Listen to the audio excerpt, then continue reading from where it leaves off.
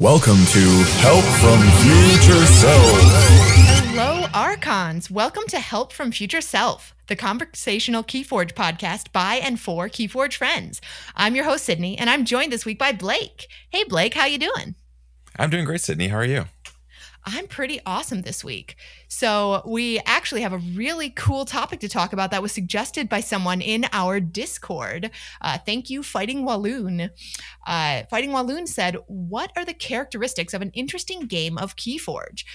By this, he means when you play a game that you found very interesting, what happened in that game or what was it about that game that made it interesting? And I thought this was a great topic because there are so many things that make games interesting, whether you win or lose. And that's the best part about Keyforge. Totally. I'm with you on this. And we should probably address that we are Gruenless this week. Alex had some other commitments and couldn't join us. So it's going to be just Sydney and I this week tackling this one. And you can catch Alex next week on his return. Yeah. Excited to have him back and hear what he thinks about interesting games. Mm-hmm.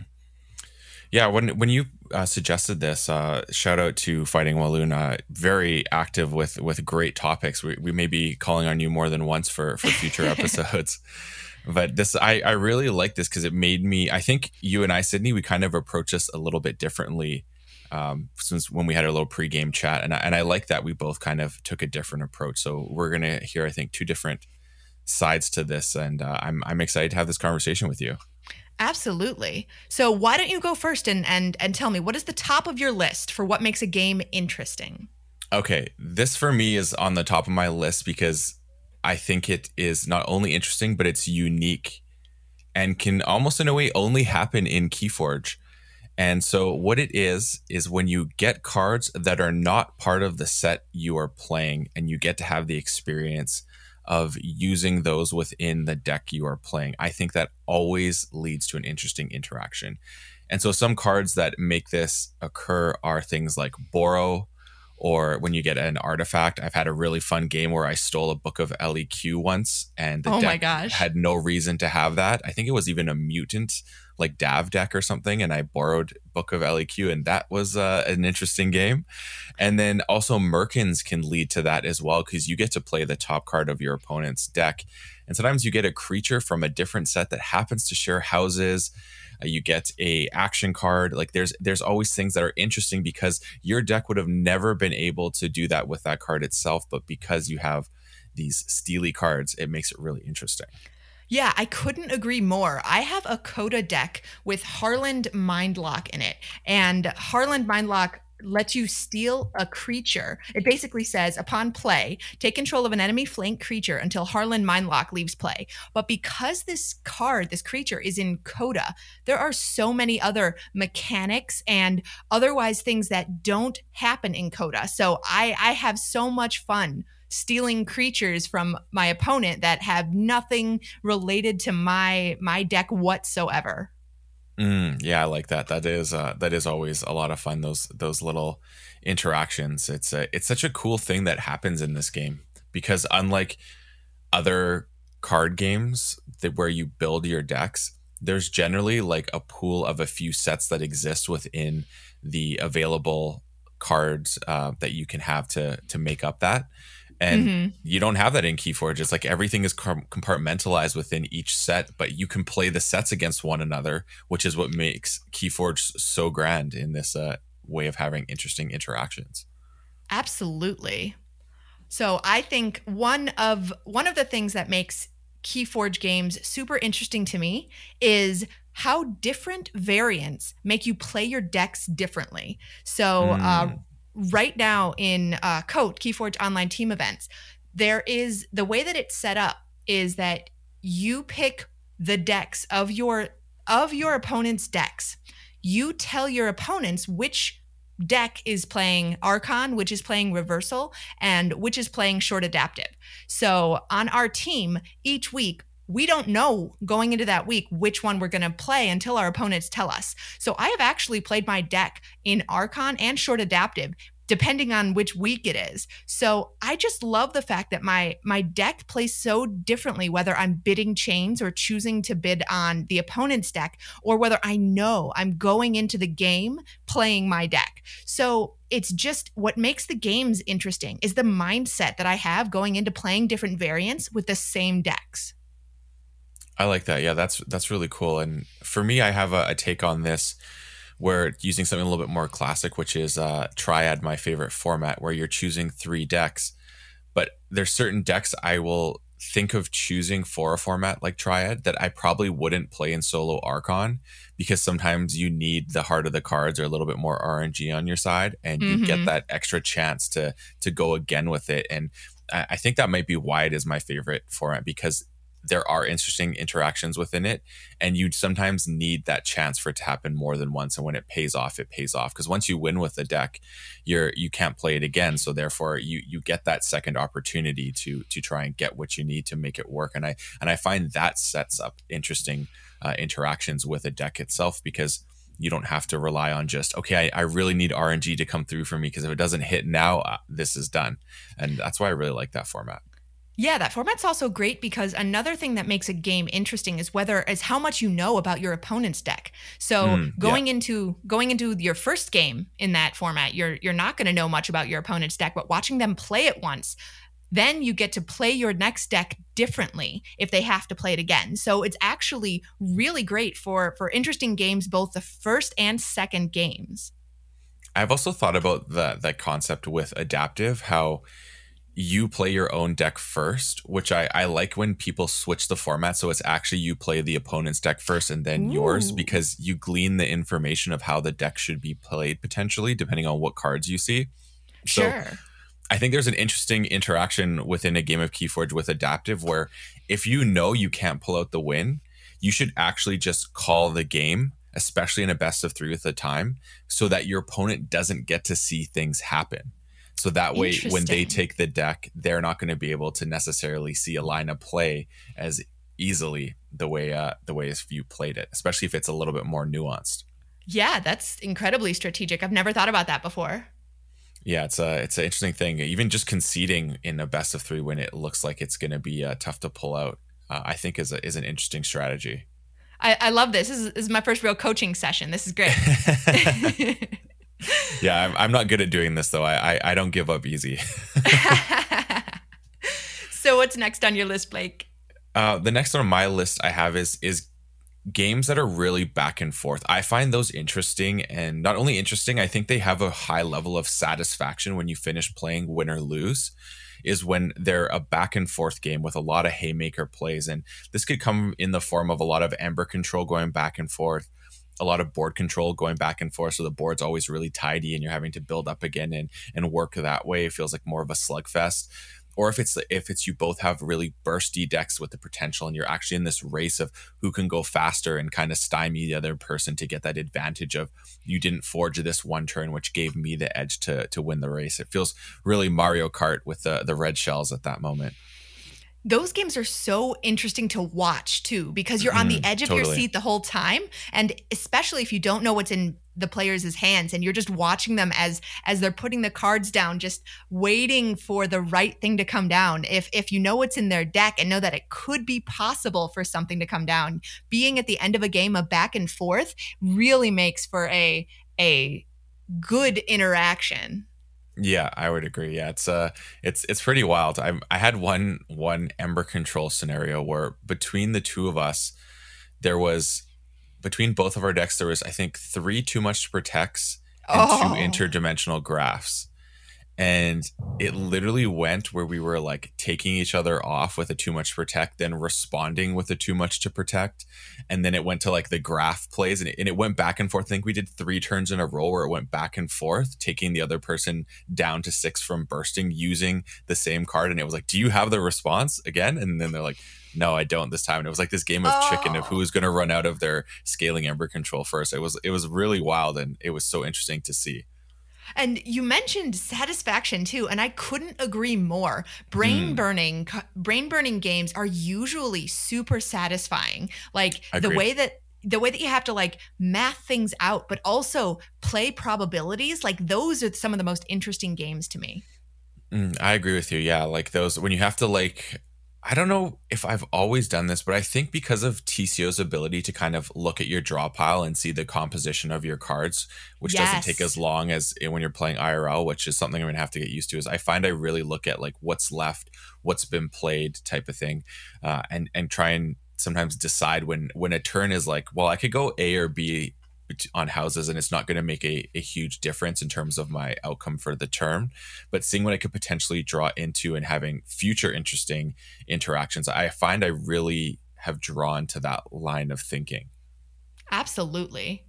I really think that something that makes most games that are interesting is that they are stories that you can share later. They're memorable in some way, whether you've played the deck a million times and that one play, whether it was at a tournament or with some good friends, the fact that that specific game that you play is one that you're going to talk about later and share with people at the event, that really makes something interesting to me, because whether or not I win or lose, if I'm talking about it afterwards, then it was definitely something that got me excited. I'm with you on that. Yeah, it's really cool how that exists, and not to play down the online play, but it definitely has more of a interesting and feel good scenario when you're playing in real life, because as fun it is in TCO, it doesn't have the same feeling because you can't get a crowd sometimes around you, Totally. or a different thing. Like you those plays and memories are so much stronger in that moment because you get sometimes the crowd reaction when something wild happens. So that's always a fun thing. Oh, yeah. And I bet a lot of us have memories of times when we're in a tournament and some of our friends are also in the tournament. And if you're the first person done, you immediately look up and look around to see if your friends are still playing so you can stand around them and be a part of their game. But also then once everybody's done, you're all like interrupting each other, telling each other about the move that was made or the thing that you missed. And I think those games, like once you retell them to each other, those are burned into your memory. And those are the most interesting. I would agree. Yeah, 100%. So what's next for you? So for me, I think it's anytime you discover a new line of play is interesting for me. Like I love that moment of discovery, the aha moment. Like, oh, if I do this with this, I can have this occur. Is always one of my most favorite things in Keyforge. And sometimes it happens the first time you play a deck, it just clicks right away, and other times you're trying to learn it, and sometimes it truly is a puzzle, and you're like, this deck has all the things, why is it not winning? And then you hit that moment where everything starts coming together and you see the lines and like, oh, I actually need to not call this house for as long as possible and close out with it. It's little things like that you don't always think about in a standard way of playing, but you're like, I need to actually play inefficiently and hold off playing this one house because that line of play creates such a more interesting line to finish off, and the strength of it is just very hard to deal with. And I find things like that interesting. Discovery is such a huge part of this game, and that's what I think makes any game so interesting, is when you have those moments of discovery. Oh, yeah, I couldn't agree more. Like when a set first comes out and those first couple of games, it doesn't actually matter which deck you're playing or who you're playing it against or in what format you're playing it. The fact that you're learning new cards for the first time, things that even you may have never played before, even if it's not something so deep into a deck that you're learning it for the first time after 100 plays, something you're learning for the first time after the first time you play it is still super cool.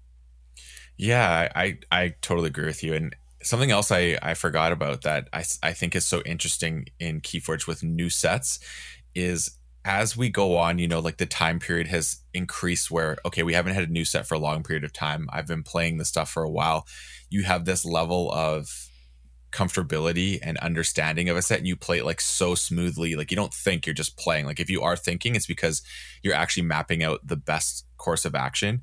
But with new sets, I find it so interesting in a game when I'm used to that, and then suddenly like holding cards, and I'm like I actually am not sure what I should be doing right now. That moment of like just sitting there of like, I actually don't know what the best play is, like, because you're not familiar with the cards and the interactions and what could happen. I find that so fascinating, and it's just so interesting to be in that position where before this set came out last week, I could play anything and just know it like at the back of my hand. And then now I'm just like, I'm not sure what I should be doing.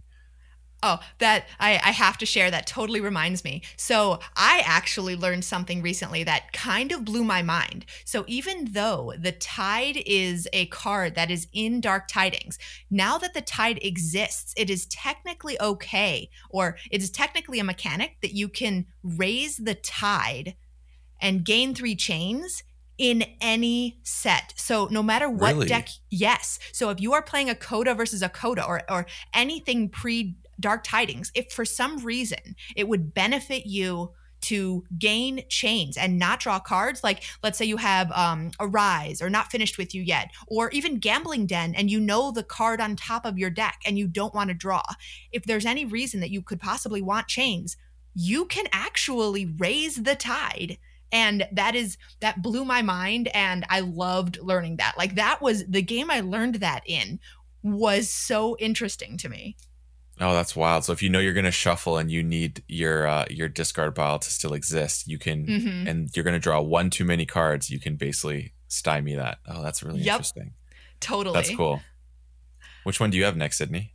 So I actually think something that makes Keyforge interesting to me, and this is kind of in the vein of my variants, is Keyforge Adventures. The fact that there is a whole nother way to play decks, but it's just an entirely different game. Like every game that I've played of Keyforge Adventures, and for me that's Against the Key-Raken, all of those games were interesting. I saw my decks in entirely new lights, and I saw my playing cooperatively. It's made me see Keyforge in an entirely new light, and playing things for different reasons made just everything more interesting. Okay. I like that. Yeah. It is really interesting. When I played Mason Leto's Keyforge adventure that he made, I played it on stream the other week, and he created his own, and it is like so well thought out and so much fun to play and very different from the other ones I've seen. It was an absolute blast. And like you said, you get to see decks do different things or play different decks for different reasons. It's a lot of fun. Like, and it is interesting that you have a deck that you play this one way many different ways or at different times in a normal Keyforge game, and then you suddenly put into this new setting of Keyforge Adventures, and it's like you have a brand new deck in your hands. It's really cool. That's so cool. Do you want to give us a little sneak peek about how, at least maybe what the win conditions are? What were you trying to achieve? So yeah, he created something called Flight of the Royal Fortune, and it's basically, there's this pirate ship, and it's a mutant pirate themed Keyforge adventure, and the idea is it has Dark Ember, and the Dark Ember damages your creatures when you get it unless they're mutants. And it's really interesting because you're trying to basically remove all the ember from the ship, which is done by damage, capture, steal, all the normal ways you would do it. But when it has a certain amount of ember plus creatures on board that outmatch you, then the ship wins. But you win if you get rid of all its ember. And at the end of your turn, or the ship's turn, the Royal Fortune's turn, if it has no ember on it, then you win the game. So it's a really different win condition. Ooh, yeah. And it's not a life-based thing. It's about an ember control. And it's really cool. I thoroughly enjoyed it. It was such a fun experience. And I'm a sucker for pirate themes, and he had some really fun cards there. It was a really cool adventure with very well thought out, for sure. That's awesome. Well, it sounds like a very interesting game. Yes, stay tuned. Hopefully we'll get to see more of that. He'll be putting it out in the wild more. Cool. You got any more on your list? Yeah, I got the last one, which is for lines of play that are unique to what your opponent has done. So those universal effects that occur because of creatures your opponent has, or probably more often than not, they're going to be artifacts. Like the one fun one is, of course, Fangtooth Cavern can create interesting plays where you're like, oh, I'm actually not going to play this creature. I'm going to discard it because it will actually take out this creature my opponent has, which is a way greater value target. Or my personal favorite is going up against a Quixelstone deck and understanding Quixel Stone so well that I actually use it against my opponent and just leave them hosed with creatures on board, and I just don't play anything and just let them be stuck. Like stuff like that I find is so interesting, is when your opponent has an effect that causes things to warp in a way where it's now interesting because you don't play your deck anymore with the game plan you necessarily had when you came in. There's now something's happened where you pivot and you notice the cards you have can actually interact in an interesting way than it originally was going to seem for you.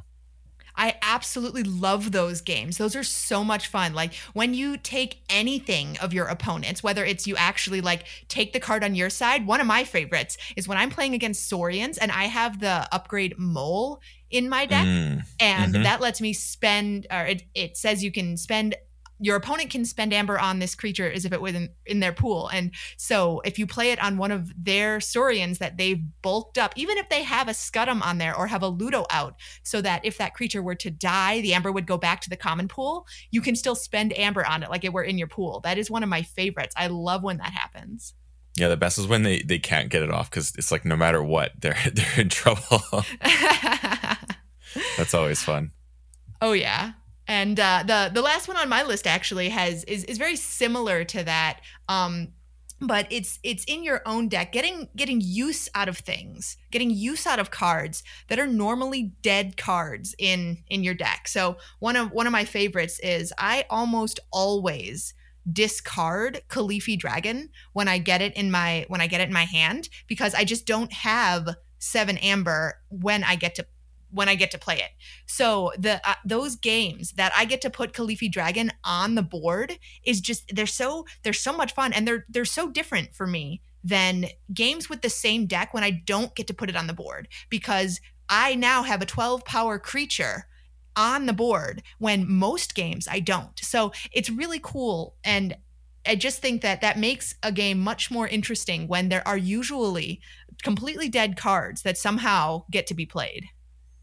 I like that. Yeah. And you just made me think of something else, is I think maybe could go down as interesting card of the year is Autoencoder, because it actually makes every dead card interesting. And sometimes you don't play cards just because the value of archiving and getting to cycle faster makes that card, which is maybe not a bad card, but it's just doesn't have the same potency in that proposition of getting to cycle and archive for bigger turns in the future instead of playing that card now. It just creates that interesting interaction, which the deck could have everything exactly the same but be missing Autoencoder or now have Autoencoder, and it provides that opportunity to have that sort of interaction, which I think is the most interesting thing you can do. You decide not to play a card and discard it because of the future possibility of what you could get to do. Totally. I love that. All right, we can't end an episode without the titular segment, Help from Future Self. Sydney, I understand you have a great one for us this week. Oh, I sure do.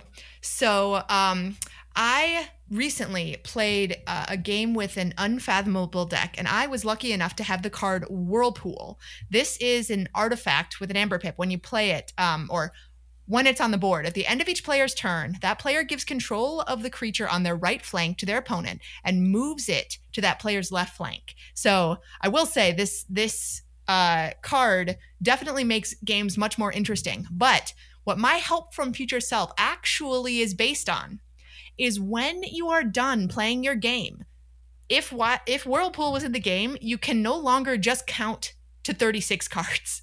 You can't just count your deck and say, oh, I have 36 cards, I'm good to go. Because I have 36 cards, and one of them is one of my friends came over recently to play, and one of them is a Bumblebird from his deck, and he now currently has in his deck my General Salvador from Sanctum.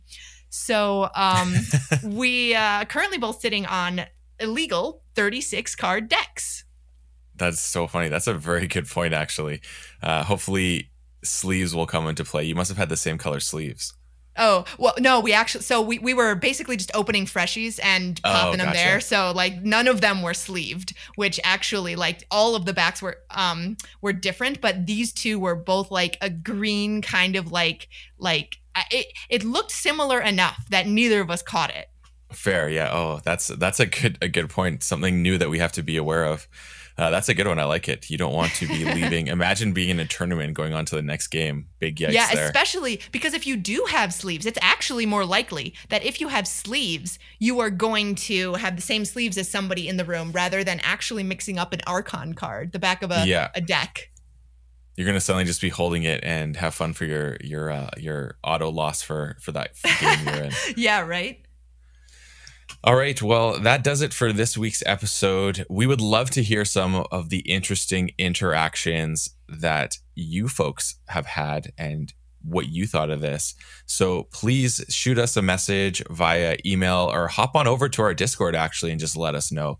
That's right. We got a Discord now and it's open to all. It's no longer just for the locals here in Vancouver. Sydney has made us international, so we had to let everyone in. So there'll be a Discord invite link in the show notes for you to come join if you are not already a part of it. And if you are a part of it, just hop in the general discussion and let us know your thoughts. If you wish to contribute by giving us ideas for future episodes, we also got a channel for that. So if you've got some burning things you want us to be discussing here on Help from Future Self, please go over to that Discord. And Sydney, what's going on and where can people find you? I am SC Steel on TCO and Discord, and I am still working hard on Keyforge Live. Everything is coming together, and it's so exciting. We have dozens of people signed up, so this is going to be a real thing. Like we have our hotel, we have all the merch coming, everything for putting together a real convention. Like I feel like a big kid now because I'm actually putting together more than a tournament in my basement. So this is going to be great. Oh, that's awesome. And we'll definitely continue up with the link to go over to Keyforge Live if you're interested in that. So also in the show notes, you will be able to find the information to go check that out if that's something you're interested in. What's the date on that again, Sydney? So that is July 23rd through 25th in Milwaukee, Wisconsin. Perfect. And I go by Boulevard Blake. Some call me Coach. And you can find me on Twitter at Boulevard Blake.